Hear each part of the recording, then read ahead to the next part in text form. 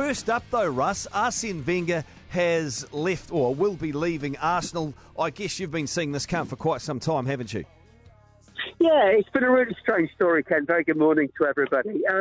Wenger obviously fantastic for the first few years, absolutely sensational. And he is, I love this analogy, he was the Pep Guardiola of his day and some when you consider the Premier League trophies, the invincible season, the 7 FA Cups. But as the game evolved, he didn't seem to evolve with it. And as we know, he's clung on in recent years with an increasingly toxic atmosphere at Arsenal. But so tight was he with the board and the owners, and so desperate and belligerent was he to cling on and try and rekindle those former glories, that there seemed to be no wriggle room and no room to budge. So I was as surprised as anybody, I'll be honest.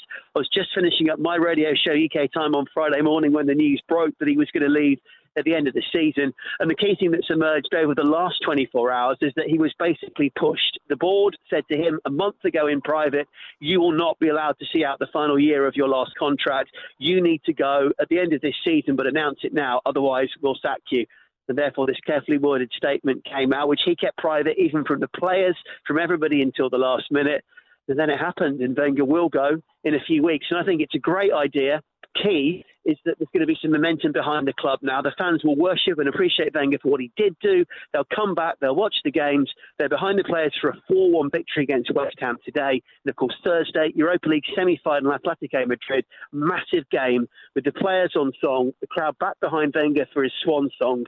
Really good timing. A troubled situation that Arsenal finally, I think, handled right and got it right over the last 36, 48 hours. You say finally. How overdue was this, do you think? I think the key one would have been that he went last summer. That would have been obvious, wouldn't it? He had his last deal ending then.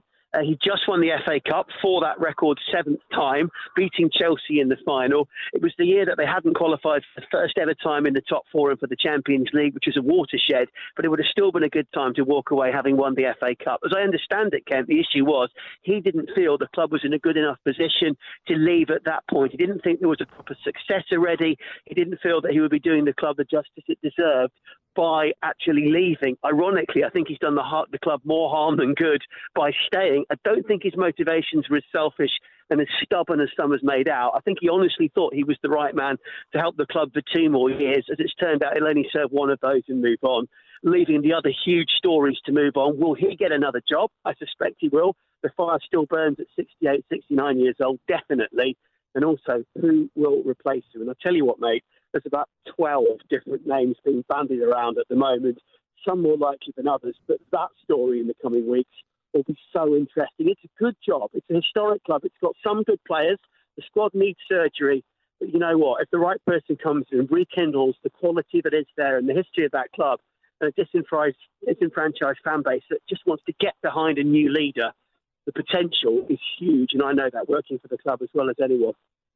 Well, we know the Premier League's done and dusted. Old news with Man City, of course, just running rampant. Meantime, the boys from across town, Manchester United, will play Chelsea in an FA Cup final. Did the FA get the result that they were looking for with those two teams progressing? I think so. I think it's going to be really exciting. It's great when a smaller club makes it. I think it's Wigan winning it 3 or 4 years ago and also being relegated in the same season. That was a great story. But if you're going to have a couple of the biggest teams, this is a cracking final. Jose Mourinho is always an entertainer. Whether you like him or loathe him, he's going to fill column inches and he's going to be all about him in the build-up, which is fascinating with Paul Pogba and all the other ongoing stories that have surrounded Manchester United in recent weeks. And the same with Chelsea. Antonio Conte, Premier League champions last year, probably leaving in the summer after a troubled campaign. But they've got the job done as well. They've got unhappy players. Will the likes of Eden Hazard stay? Alvaro Morata scored in this game, but he's largely been a disappointment.